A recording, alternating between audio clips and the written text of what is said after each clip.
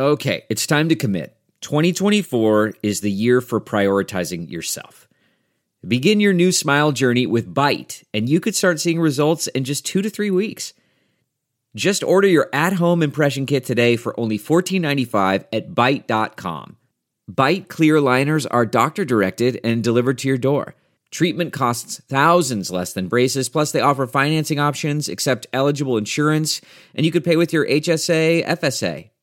Get 80% off your impression kit when you use code WONDERY at Byte.com. That's BYTE.com.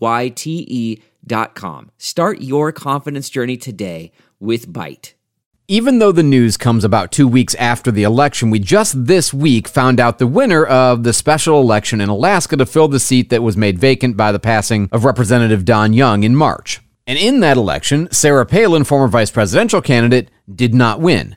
That's not why this has been making news. No, the reason people are paying attention to this is because Alaska is using a new system of voting called ranked choice voting. And as a result of that system, the person who did not win the election, former vice presidential candidate Sarah Palin, is complaining that the system of vote counting itself is the problem. In Alaska, we have this bizarre system that's been newfangled, that's been newly adopted, where we have a ranked choice voting system where it doesn't matter if you win by getting the most votes. Really, it matters if you have more second and third place votes according to how the voters are ranking you. And it's bizarre, it's convoluted, it's complicated, and it results in voter suppression. Okay, so all of the adjectives aside, this is a system that is not brand new. It's actually something that's been in place in other countries for a while. New Zealand uses it, Slovenia and Nauru use it, so it's not wildly common. It's in use in the United States of America in 55 different jurisdictions, 2 states, 1 county, and 52 cities. Over 11 million voters will use this system in some form or another this year. So what is ranked choice voting, and why are Sarah Palin and her supporters upset about it? Well, the first thing is just to understand the system.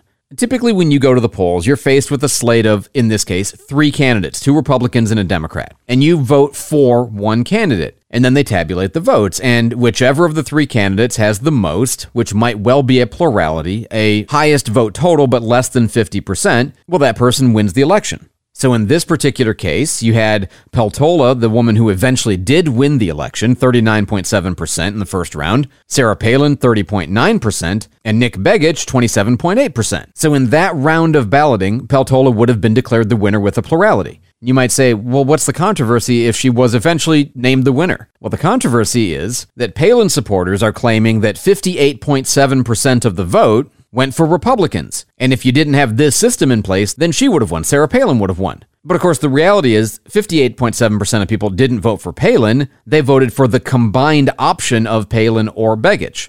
So how does ranked choice voting differ?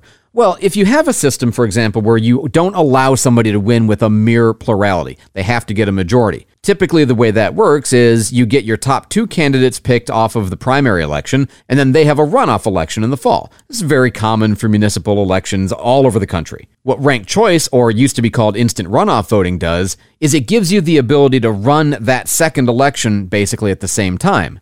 Instead of letting you vote for just one candidate, you actually vote for all the candidates in rank order by how much you prefer them. So in this case, let's imagine somebody voted for Begich first, Peltola second, and Palin third. You say, well, that's weird. They voted Republican, Democrat, Republican. Yeah, but people do that all the time. And of course, when you go to the polls, you're often asking yourself the question, not, is this who I like the best, but is this the person that I like the best of the people I think can win? And what ranked choice voting is designed to do is to eliminate that need. You can vote for whoever you like. And then in the first round of balloting, if nobody gets a majority, the people who voted for that third place person basically get to reconsider their vote with their first choice removed from contention. So it's kind of like going back to them and saying, hey, your guy lost. Now here's who's left. Among those, who do you prefer most? So you can literally say this: I want Begich first, but if he's not in the running anymore, then I prefer Peltola. Or, then I prefer Palin. And it gives you the ability to basically ask voters over and over again, when you finally get down to a 2-person race, well then who would you prefer the most? So the criticism here, for example, offered by Senator Tom Cotton, is that he says 60% of Alaska voters voted for Republican, but thanks to a convoluted process and ballot exhaustion, which disenfranchises voters, a Democrat won. But Senator Cotton's got it exactly backwards. It doesn't disenfranchise anybody. It actually allows people whose primary candidate gets eliminated from contention to continue to have a say in the process. If anything, ranked choice voting enfranchises people, whereas the winner-take-all system disenfranchises people.